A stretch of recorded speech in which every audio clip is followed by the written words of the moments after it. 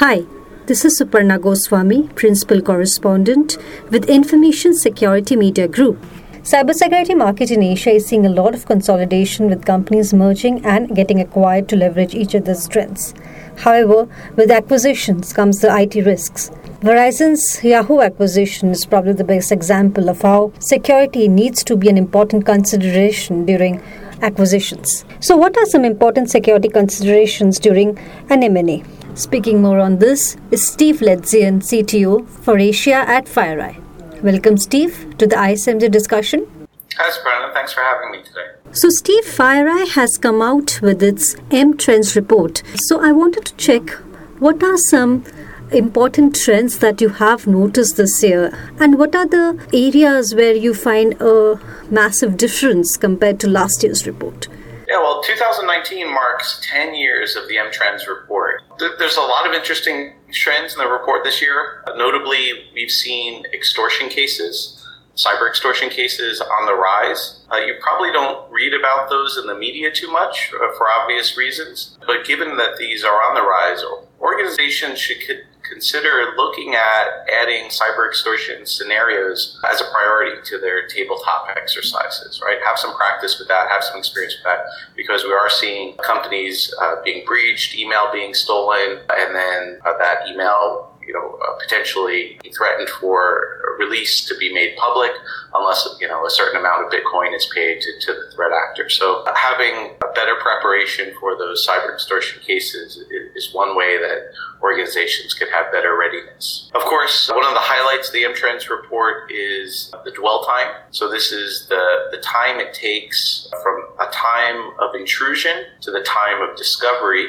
And this year in Asia Pacific, we have some good news that dwell time in Asia Pacific has gone down considerably. But Asia Pacific is still higher than the rest of the world when we compare against EMEA and America. So there's still work to do there as well. Steve, as you would know, that companies in the cybersecurity industry are getting consolidated. So as we see more of these mergers and acquisitions happening, as a security practitioner, what are some important consideration or important things that I need to keep in mind during this process? What are some of the attacks that I should be particularly concerned about? Yeah, phishing is a particular risk to be concerned about during M&A, but of course there's actually many risks. And one of the best ways to counter all of these risks is to do a compromise assessment of the organization that's being acquired. So a compromise assessment will provide visibility into whether there is an active compromise or a compromise in the past in that organization. And of course, when a acquiring organization connects its network to the organization that's acquired, the overall security posture is going to be the least common denominator of those two organizations, right? So it's very important that as companies are doing their due diligence around M&A activities, that they also consider what is the cybersecurity posture of the organization that I'm acquiring, and is it introducing any risk when we connect our networks? Correct. It's certainly a best practice to have, but you have been in the industry for a long time. How much are you seeing this being followed? Yeah, I think there's always room for improvement. Often there's a lot of pressures to look at. Security is sometimes an afterthought, but in fact, we've seen, a number of acquisitions now that have been made public that have been impacted after the acquisition has been completed to only find that the company that got acquired was breached, and now that breach has become a rather large problem for the company that had done the acquiring. So what steps as a CISO should I follow up when you say that, you should do the regular security check? So what would be those 2-3 important steps? Yeah, well, so the security check, again, is this compromise assessment. So maybe let me familiarize your listeners with compromise assessment. So these are different than penetration tests. A penetration test asks the question, am I vulnerable? Is there a way that an attacker could get in? Similarly with red teams. Compromise assessment is asking a different question. It's asking the question, am I breached without knowing it? And this ties back to the dwell time that we talked about earlier. The dwell time in the MTrends report this year is 204 days. That is from the time of intrusion to the time of discovery, nearly 7 months. And given that that time is so long, one of the questions that, in fact, probably the most important security question that you can ask is, could that be me? Could I be breached without knowing it? And a compromise assessment answers that question. It answers, is there an active intrusion or a previous intrusion in the organization? It does that by instrumenting the endpoints for visibility. It does that for instrumenting the network for visibility. It looks inside of the organization very deeply to find any evidence of a compromise. So what are some common methods or methodologies being used by attackers to carry out such attacks? Yeah, so there's a number of different methodologies that attackers use, and they vary from stage to stage across the attack lifecycle. If we're talking about phishing, it's really the exploitation of trust, right? So if you think about an environment where two companies are engaged in M&A activities, there's going to be unfamiliarity between the individuals in those organizations. There may also be a need for secrecy, right? If the M&A has not completed yet. So you can envision threat actors taking advantage of this, saying, as part of the M&A, we need to transfer this sum of money. It needs to be kept confidential and not widely known. These are all things that benefit threat actors as well. And we see them exploiting these during M&A activities.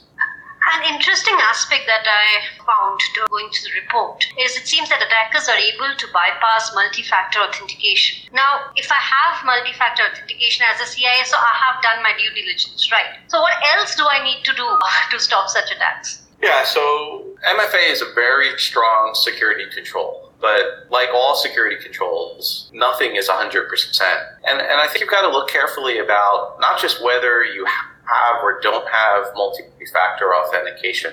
Don't think of it as a checkbox. That lends itself more to sort of a compliance mindset. There really has to be a little bit more scrutiny around how are we using multi-factor authentication. So, for example, are you using multi-factor authentication just for external access? Or are your critical internal applications also requiring multi-factor authentication? There's been some notable breaches of organizations that have used multi-factor authentication, but had sort of backup or fail-safe methods, the same applications that were single-factor authentication. And attackers often find these alternative methods. So it's not just, do I have multi-factor authentication or not? It's, how really are you using multi-factor authentication? And how is that multi-factor authentication part of a layered defense to make sure you have as robust a security posture as possible? Of course, you want your external entry points into the network covered with multi-factor authentication, so things like your VPN access. But you also want your privileged accounts, access to critical business systems, which might only be accessible internally, also to be covered over multi-factor authentication as well. Okay. So also, Steve, when it comes to phishing attacks, where exactly do you think are organizations missing the mark? Because it's something that has been known for years now. It's not something that has been discovered just a year ago. So aren't enterprises implementing email solutions like DMARC? What are the challenges they're finding exactly? Yeah, so things like DMARC and the other solutions, SPF and DKIM, those are all great security controls, and organizations definitely should have those in place.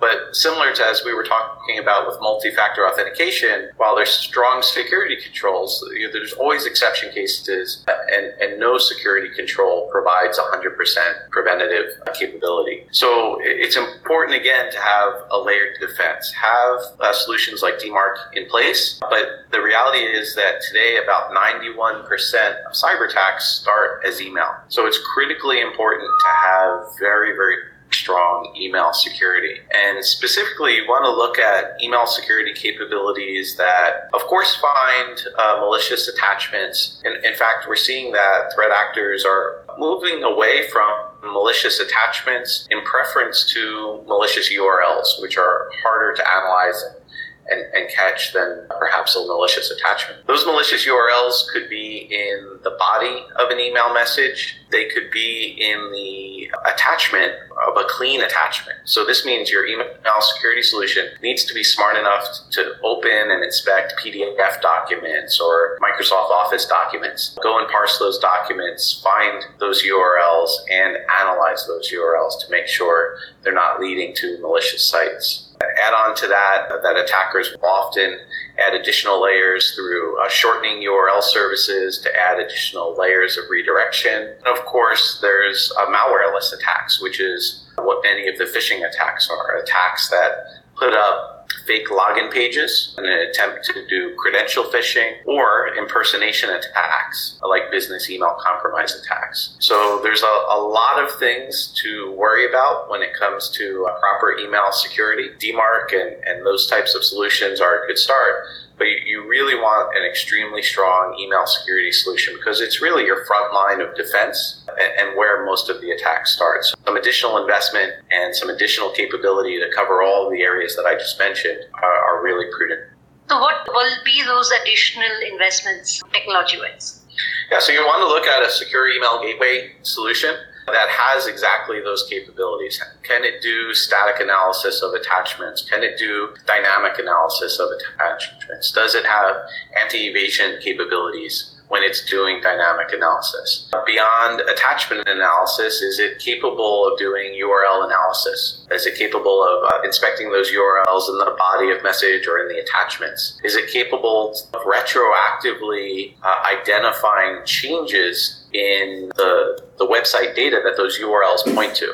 So one of the tactics that we see is cyber attackers will build a clean website and send out an email with a URL pointing to that clean website.